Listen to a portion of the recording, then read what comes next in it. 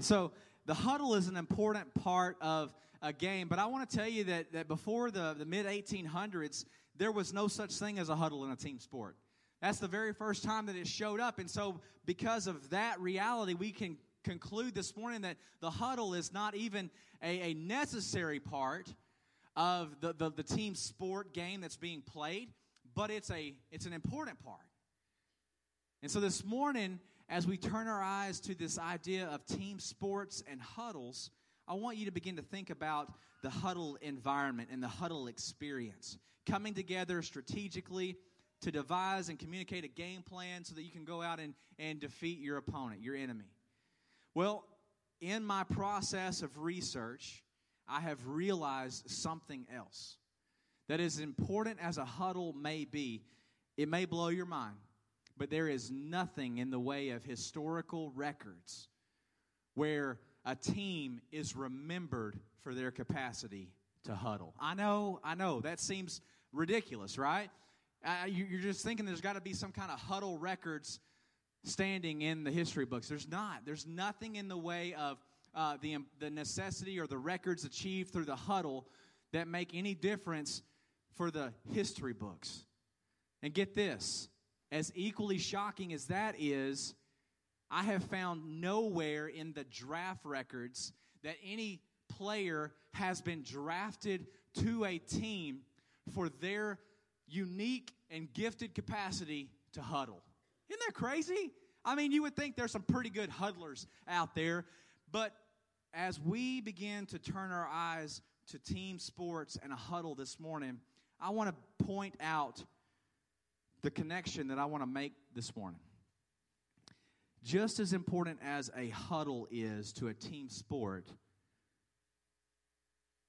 our church gathering week to week is like a holy huddle, right? It's like a holy huddle. And here's the thing. It's an important part, but as we see this morning, it's not a focused part of who we are and why we have been created to exist. It's an important part, but it's not everything for the church, and we're going to see why this morning. Yet, as the church, we continue and press in to put tremendous effort and attention on the huddle environment, don't we? You know what's crazy? Is we have people come and go from our weekly gatherings who are dissatisfied and choose to huddle somewhere else because our huddle is not engaging enough. Or maybe it's not deep enough. And maybe it's not exactly what they were looking for. And can I tell you something this morning, church? Can I tell you something this morning along the lines of a holy huddle? That when I look at the Scriptures, when I open the Word of God, I see Paul's letters to the New Testament churches, and I see that some attention is given to the huddle and the environment that they choose to huddle in.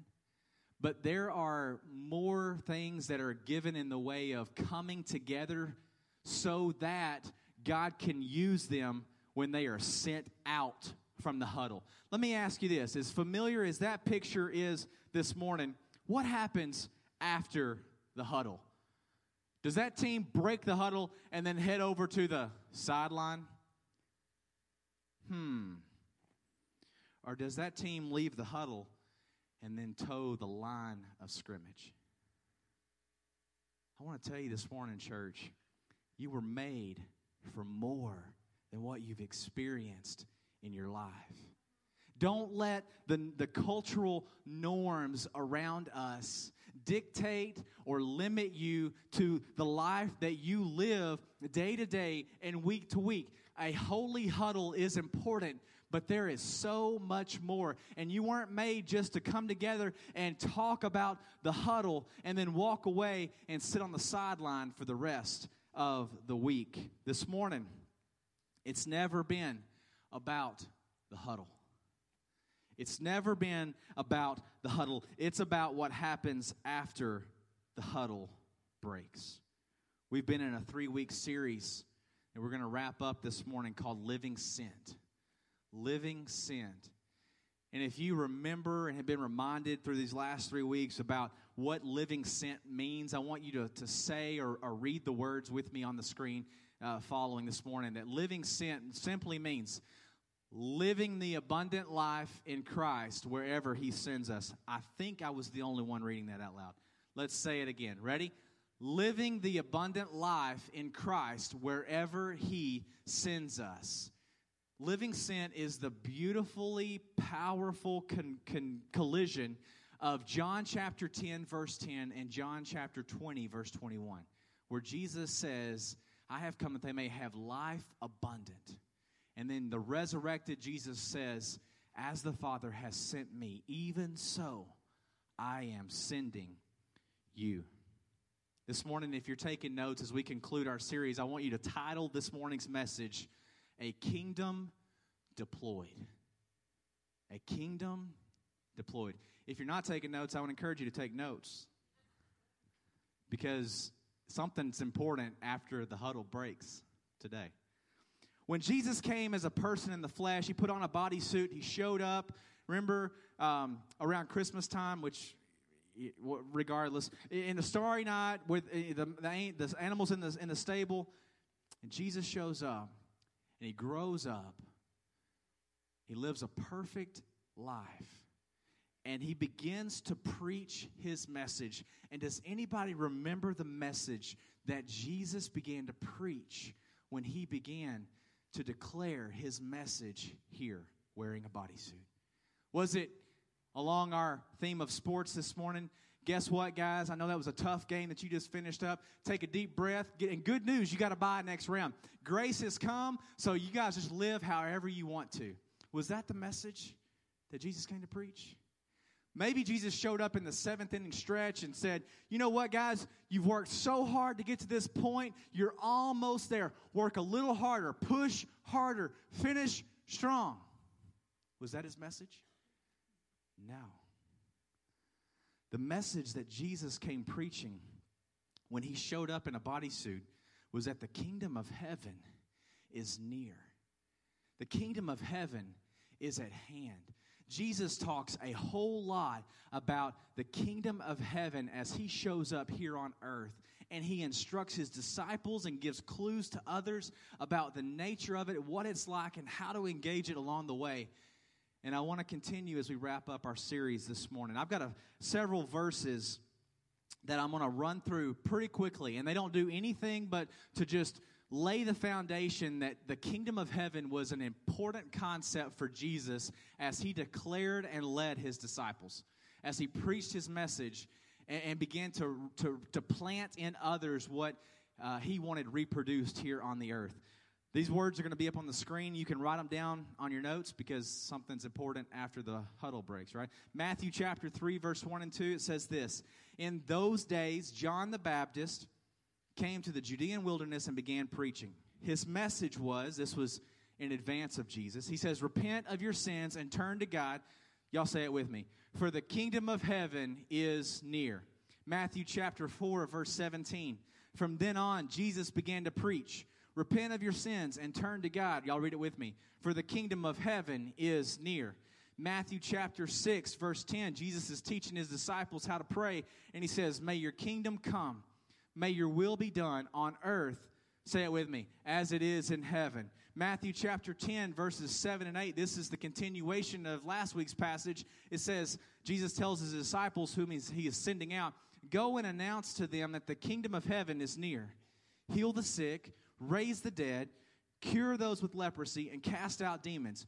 Give as freely as you have received. And then Jesus goes on and begins to tell some stories that we call parables because He's trying to explain something that these people probably aren't going to understand, probably don't have anything to connect it to. And He begins to say the kingdom of heaven is like a mustard seed. The kingdom of heaven is like a treasure hidden in a field. The kingdom of heaven is like a wedding feast. The kingdom of heaven is like man who sowed good seed in his field. And on and on and on. Jesus begins to communicate His heart and His message in ways that He wants the readers and the listeners to understand that the kingdom of heaven has not only come near, but it is the very reason that He has come so that we can take the baton on the kingdom. Jesus tells the parables to the crowds so that they could recognize it, but he tells his disciples so that they could represent it.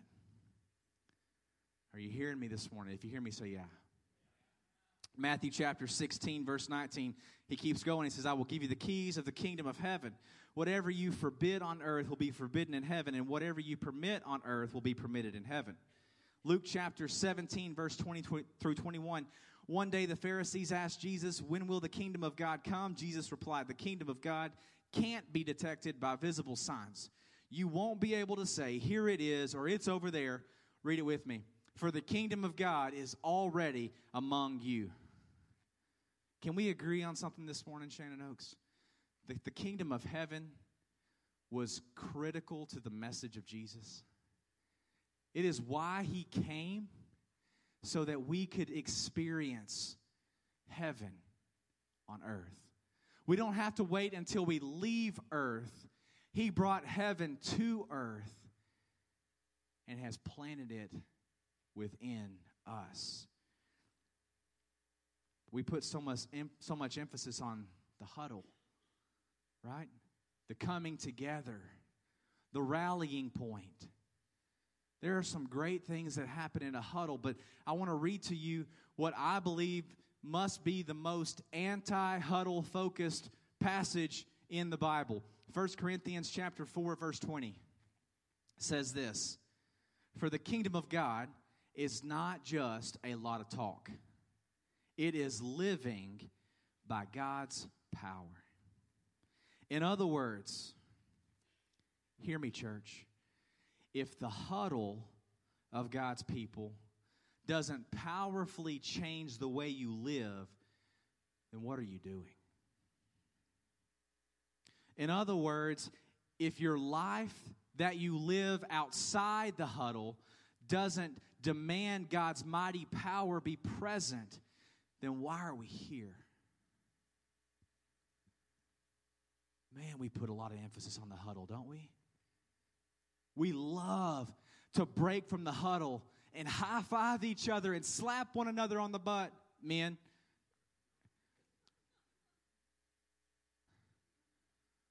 But guys, we forget to toe the line of scrimmage, to step back onto the field and engage the game for which we have been created, for which we have been designed to huddle. Romans chapter 14, verse 17 says this. For the kingdom of God is not a matter of eating and drinking, but of righteousness and peace and joy in the Holy Spirit.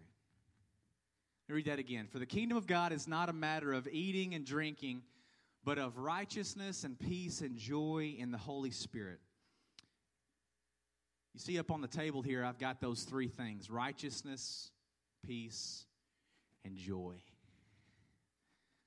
A lot of times we come on Sunday mornings and we sit in the huddle and we look at righteousness and peace and joy. Man, don't those look good? Wow, I want some of that. I need some of that. I need some righteousness in my life. Brian, how about you? You need some righteousness? I got some righteousness for you, bro. Yep. Man, that looks so good. What would it be like for us to experience that righteousness? That's good stuff. You know what? I know somebody over here, their dog died this week. And I'm not making fun of that. I know that's, for some people, that's a serious season of grief, processing, where the weight of the world can just seem to crash in on you. Somebody needs some peace this morning. And I don't know about you guys, but I see these guys, and I say, they need some joy. I need some joy. In fact, let me keep one of those. I need some joy in my life. All right, ready? Set the huddle. Break. And we've come and we've partaken of these things, and we've sat and we've admired what they look like. We've considered what it would look like if we were to take them with us. And then we go on outside the huddle. But I want to tell you this morning, church, that there is more for us. It's not just a kingdom of heaven that's on display where we say, come and see. is a whole different conversation we've got to entertain when it comes to righteousness, peace, and joy that are the kingdom of heaven.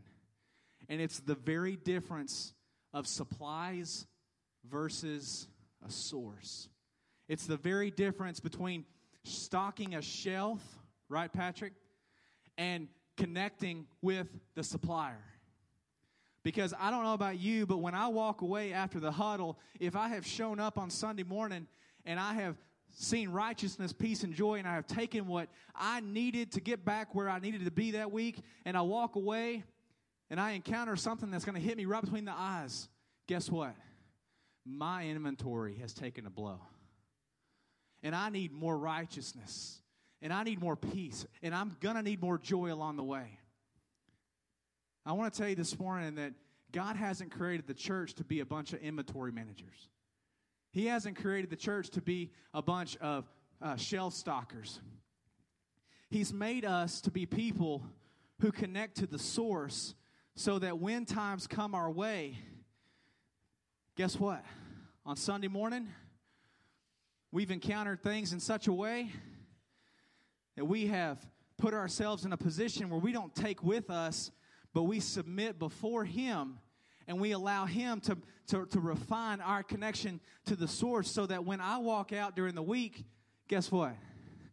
I've got righteousness, I've got peace, and I've got joy, not just for me, but for wherever God sends me, because I'm connected to the source. And it's not about how much I have on my shelf. It's about how much He has on His. And when I begin to tap into Him as the source and not just the shelf stocker, it changes everything. If anybody's hearing me in the house this morning, say, yeah, this is amazing, church, because guess what? That tells us that there is a purpose for us beyond the huddle. That means when I walk back into my world after Sunday morning, and guess what? I find out on Tuesday that I've been let go from my job. Or I find out on Thursday that I've got another dog that Dr. Black is saying needs to be euthanized. Or guess what? When I find out that someone in my family has been diagnosed with something I wasn't prepared to encounter. Or maybe the bank calls and says, listen, if you can't pay this, we got to come and get it back. If I find myself as a shelf stalker, then there's one thing that's going to be true in my life. That when my inventory is depleted, then I got to come back and get some more. And that works for some of us. Or let me say it this way. It has brought us, some of us, to where we are this morning. But we've been made for so much more. We've been made for so much more. Because when we connect to God as the source of these things, it's acknowledge that it's His kingdom, not ours. Then we position ourselves as we come together, and we can never be too refined. We can never be too clean. We can never be too great a conduit for the kingdom of heaven to flow to us, in us, and through us, so that wherever God sends us in this world, we don't have to worry about managing our inventory. Amen? Amen. It's a game changer, y'all. The church is to be the kingdom deployed. Acts chapter 8, verse 4 says this, but the believers who were scattered preached the good news about Jesus wherever they went. Luke chapter 10, verse 2 says, these were His instructions to them. The harvest is great, but the workers are few. So pray to the Lord who is in charge of the harvest. Ask Him to send more workers into the fields. Can I tell you what I believe has shifted and is shifting even now among us this morning? When we acknowledge, and we are acknowledging, that it's not about fixing us. It's about surrendering to Him so that He can flow more freely through us. And through that process, we find that the things that we used to take great care to keep on our shelf so that we would have them in times of need, guess what? They are readily available, not just for you, but for those around you. And the harvest that he talks about in Luke, and the workers that are so few, he says the harvest is plentiful, but the workers are few.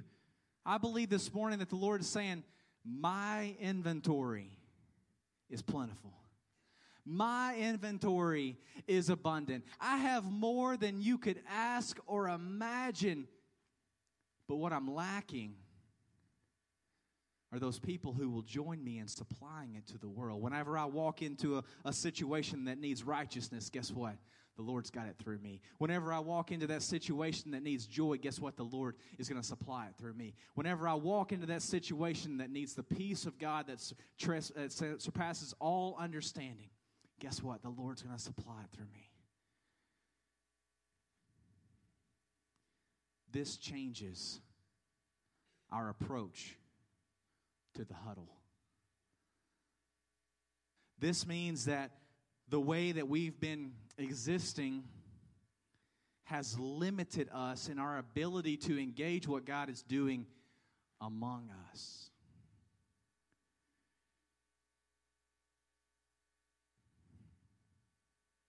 Live sent. To live the abundant life in Christ wherever God sends us. It means that we can't just pride ourselves on our ability and our capacity to manage the inventory of righteousness, peace, and joy that is the kingdom of heaven. Because we're always going to need more than what we can supply. But to find ourselves connected to the supplier in such a way that there is an increasingly amount of supply that flows to us first, in us second, and through us to the world where he has planted. That way we can be the light of the world. And it warrants our coming together in the huddle, but it justifies our sending out to the line of scrimmage. I don't know how you came today, how you walked into this place, but I want to tell you that there is more for you. There is more righteousness, peace, and joy than you could ever exhaust. There is more righteousness, peace, and joy than the world around you could exhaust. The Lord has created us to be his workers, his suppliers in this world. The invitation is for you to surrender.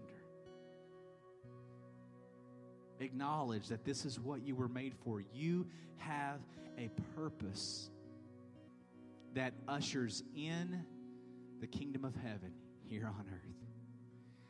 And you will find no greater righteousness, peace, and joy until you join God about his great work here.